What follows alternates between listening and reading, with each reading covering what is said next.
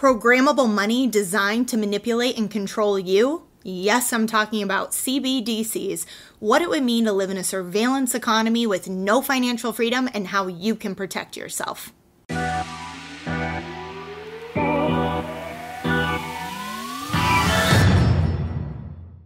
Hi everyone, I'm Kenney with ITM Trading. While most of you probably are already familiar with CBDCs, it has never been more important to understand what is coming and how it could impact you as the US continues to move forward with research and development.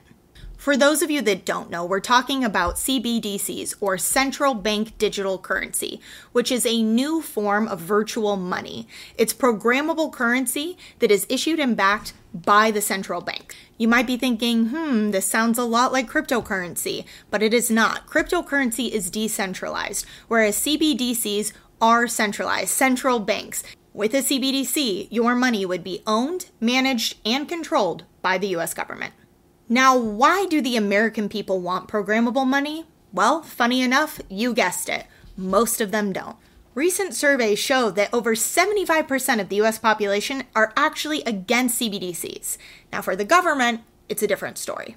There are endless ways that the government would benefit from having a CBDC, all which tie into control. But I want to be fair here. The US government actually lists out the benefits of having a CBDC on their website. The top 3 reasons are increased financial stability, expanding consumer access to the financial system, and faster and cheaper payments.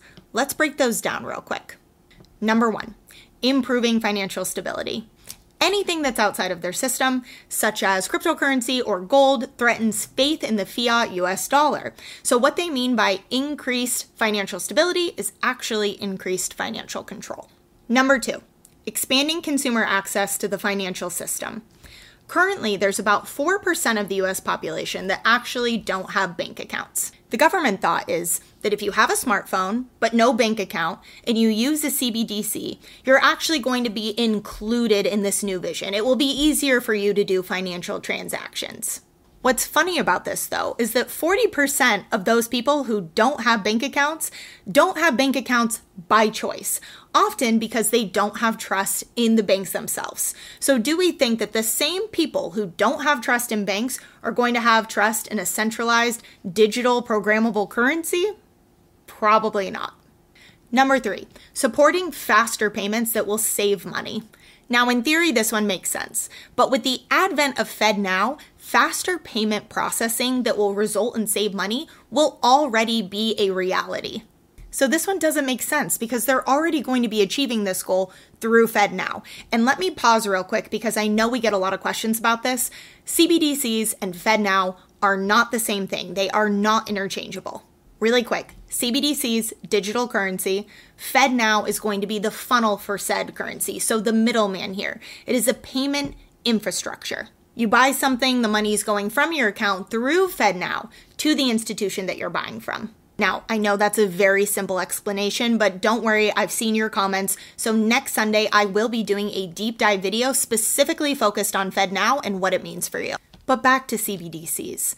These reasons just don't make sense. And even if these reasons did make sense, do they warrant the risks associated with the CBDC?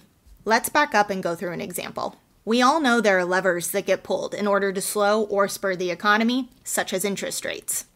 Make borrowing money cheaper, and it's more lucrative to do so. Spending goes up. Make borrowing more expensive, and it's not so lucrative to do so. Spending is going to go down. People are going to hold on to their money. Now, with that in mind, let's talk about a CBDC world. You decide to start using the US CBDC.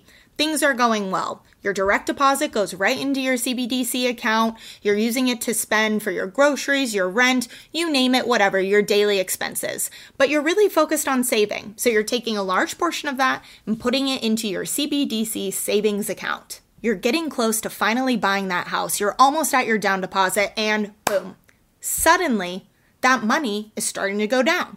Why? Because the interest rate is negative.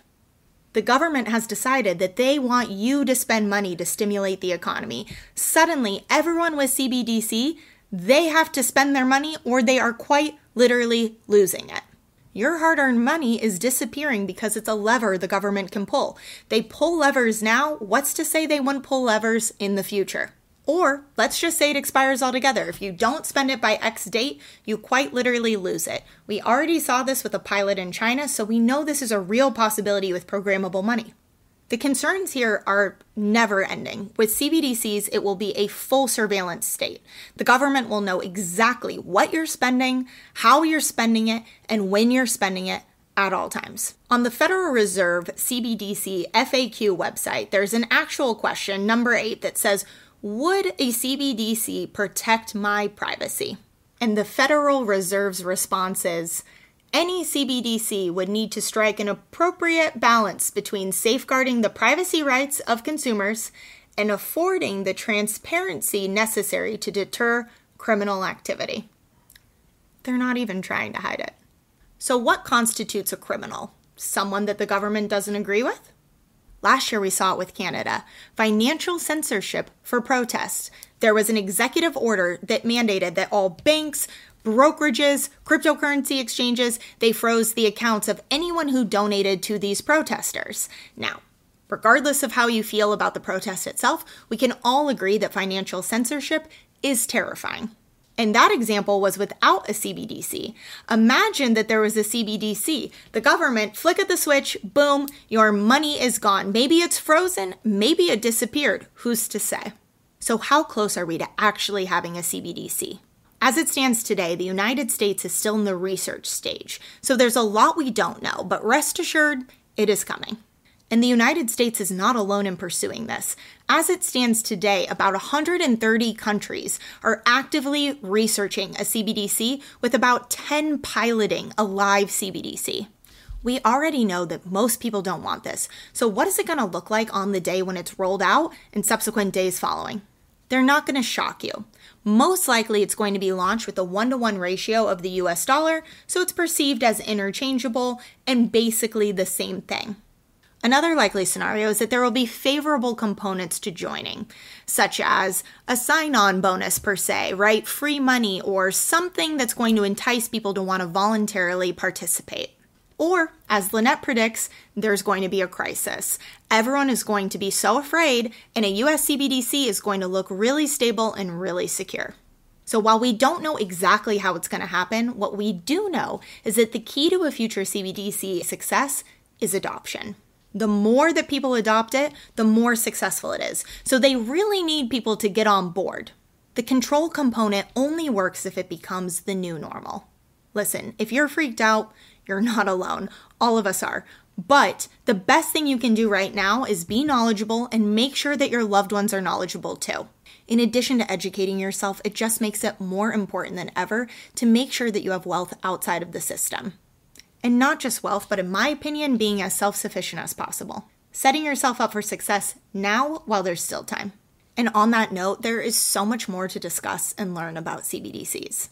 So if you want free access to our newest report on CBDCs that covers everything you need to know about what they are, the impact it could have on your financial future, and how to protect yourself, we have a link in the description below and in the comments. This is definitely a time-sensitive subject, so plan accordingly and make sure that you get everything in order while you have the time now. Again, that link is below in the description, in the comments. Be sure to check it out. Thank you all so much for watching. I'm Taylor Kenney with ITM Trading. I'll see you next week.